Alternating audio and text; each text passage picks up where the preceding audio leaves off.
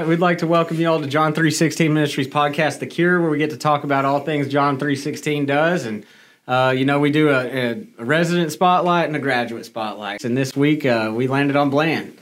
So with us today, we got Zachary Bland. We just call him Bland here on camp, just Bland. Bland. Correct. And then down at the far end in the LSU shirt, we got his father, Albert Bland. How y'all doing today? Good. Doing well. All right. Well, Thank you. Before we get too far into this, Mr. Albert, we ask you if you'll bless this podcast. Sure will. Thank you, Lord, for the opportunity to be here. Thank you, Lord, for the opportunity to be at John 3:16 and hear your word today. And, Lord, I thank you for what you're doing here on this campus, Lord. And it's such a special place and how you're using it. I pray your blessings upon them, dear Lord, and your provisions. And, Lord, I pray that you just take this in your care and keeping. Amen. Amen. Bland, how did you hear about John 3:16 Ministries? I actually heard about John 3:16 Ministries from the person that I was buying my drugs from. Huh. And I can remember I was actually staring in a mirror, and, when you get so far into drug addiction, you kind of figure out that you're pretty far when people who are selling you drugs say that you need some help. And I can remember sitting in a bathroom and hold my breath, getting the vein in my neck popped out, and this man was like, man, I went, did an interview at John 3:16. I know you want to do something different with life, and man, you just got to check it out. As I'm using the drugs that I was just sold, and that ate on me for a little while. And I remember going to the website, Facebook page actually, and something started to turn in my head that just maybe I could give it one more shot. Right. Well, who brought you down here? My mother and my father. Yeah. Yeah. Did y'all hear about John 3 before he mentioned it to you, or how did y'all hear about it? His mama Terry and him had been talking about it and she did some research on it and had looked into it. Yeah. And we were pretty excited.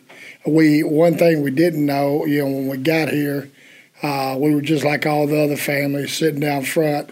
You're sitting there on pins and needles, wondering if you're going to get in and if he's going to stay. Yeah. And but the one thing that when we pulled on this campus, we realized right off the bat when we got out of the vehicle, there was a presence, there was something different here. Yeah. Because, we had took him several other times to other rehabs and things, and this was different. Yeah. John 3:16 was different. You knew it the minute you got here. That's So, good. Yeah, that's good stuff. Jacob's dad, I don't know if you know Jacob. Yeah. His dad said if anybody were to ask me where Jesus Christ lives, he'd tell them 75 Holmes Road, Charlotte, Arkansas. We tell the guys this isn't just some other place. This is the last stop. There is no other place. right. And then that's a good thing, that it helps us take into mind that this is serious. How much did it cost you to get in here, Zach? It did not cost me anything, surprisingly. Is that not a surprise? It is. So in a nutshell, Zach, since you've been here, what has been your experience? How long you been here, and then share your interview day, what you were thinking, and then share your first week, and then share where you're at now. Wow. It seems like just yesterday that I got here, and it's been 5.5 months. I was in this bathroom right down here, and I remember how friendly people were, but I remember that I had reached in my pocket to get something, and I dropped something on the ground I shouldn't have had. And I remember that I didn't know at this point it was an instructor, and he just looked at me and smiled, and he said, "Hey, I think you dropped something." And when I saw what it was that I dropped, I realized that there's definitely something different here. I wasn't pushed away. I wasn't like, how dare you bring that here? We're about to have church. And that's when I started to not just, I'd heard when I looked at our Facebook page, all the comments, how great this place was. But when I saw that action, that I wasn't treated like just a degenerate scumbag drug addict, I knew that there was definitely something different. And then I walked into service, and I remember about halfway through, I was sweating so bad I had to go outside and change shirts. And I remember I was so angry at God because I knew this is what I needed. I was raised in church. And when I saw what the men here on campus had, I knew that's what I wanted, but my pride was so big that I remember Brian, he says, all the graduates, would you stand up? And then he said, all the guys trying to get in, will you stand up? I was like, are you serious? And then at the end of that, he asked us to go down and pray. And I actually, today at the end of service, got to go down to the same spot with the man trying to get in today. And it brought back that moment 5.5 months ago.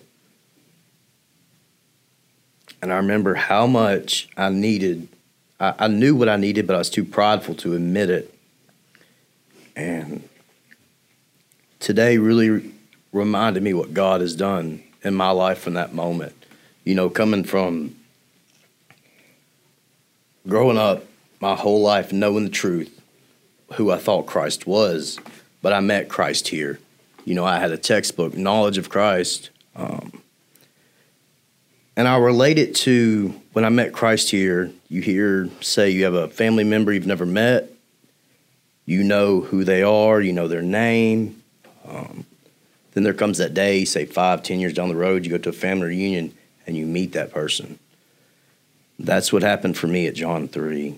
I met Christ in a flower bed August the 9th at 9:45 in the morning, and he was nothing like I thought I knew who he was.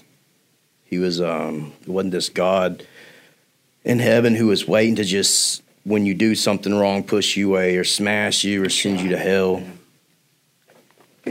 It was what it was. It was the exact passage of the 15th chapter of Luke. This father stands there with his arms open, and he's just waiting, and he's waiting, and he's waiting. It doesn't say that he's standing there and he turns around, but he's waiting. He's looking down the road, and there he was, and he opened the arms, man. He was waiting there because he knew. And that's what coming to John 3, that's the biggest thing that I've realized. I've known about Christ my whole life, but I never met him. I can tell you, if I had a friend and he had never heard of Jesus before, I wouldn't take him to a church. I wouldn't take him anywhere else, but I'd bring him here for a week and let him see who Jesus really is, because this is the closest thing that I can, when I read the Bible now and I see how Jesus interacts with people, that's what you see at John 3:16. Man, it's great to get to be able to give back to somebody, how somebody gave to you, something you can never repay anybody for. Yeah. You know, that's what Jesus did for all of us. We could never repay him for what he's done. Absolutely. What you're able to do is show somebody else Jesus in the same way that somebody showed you Jesus. But Mr. Albert, what's been your experience since Bland's got here? Well, first off, you know where he's at, and just the peace that we have of, he, right off the bat when we came, he told you he accepted Christ here, really in his heart, really accepted Christ, not just went through the motions. And that first weekend we'd come after that, I got to tell you something. Yeah. He wanted to spread it, but since he's come here, the difference in our home is just anyone that has dealing with addiction in their home, they know. The everything from the lies and the worrying and the sleepless nights and that phone call, the next phone call you get, is he in jail or is he something else, wrong, or is he hurt or worse? And it's just been peace. Yeah. I mean, it's the peace.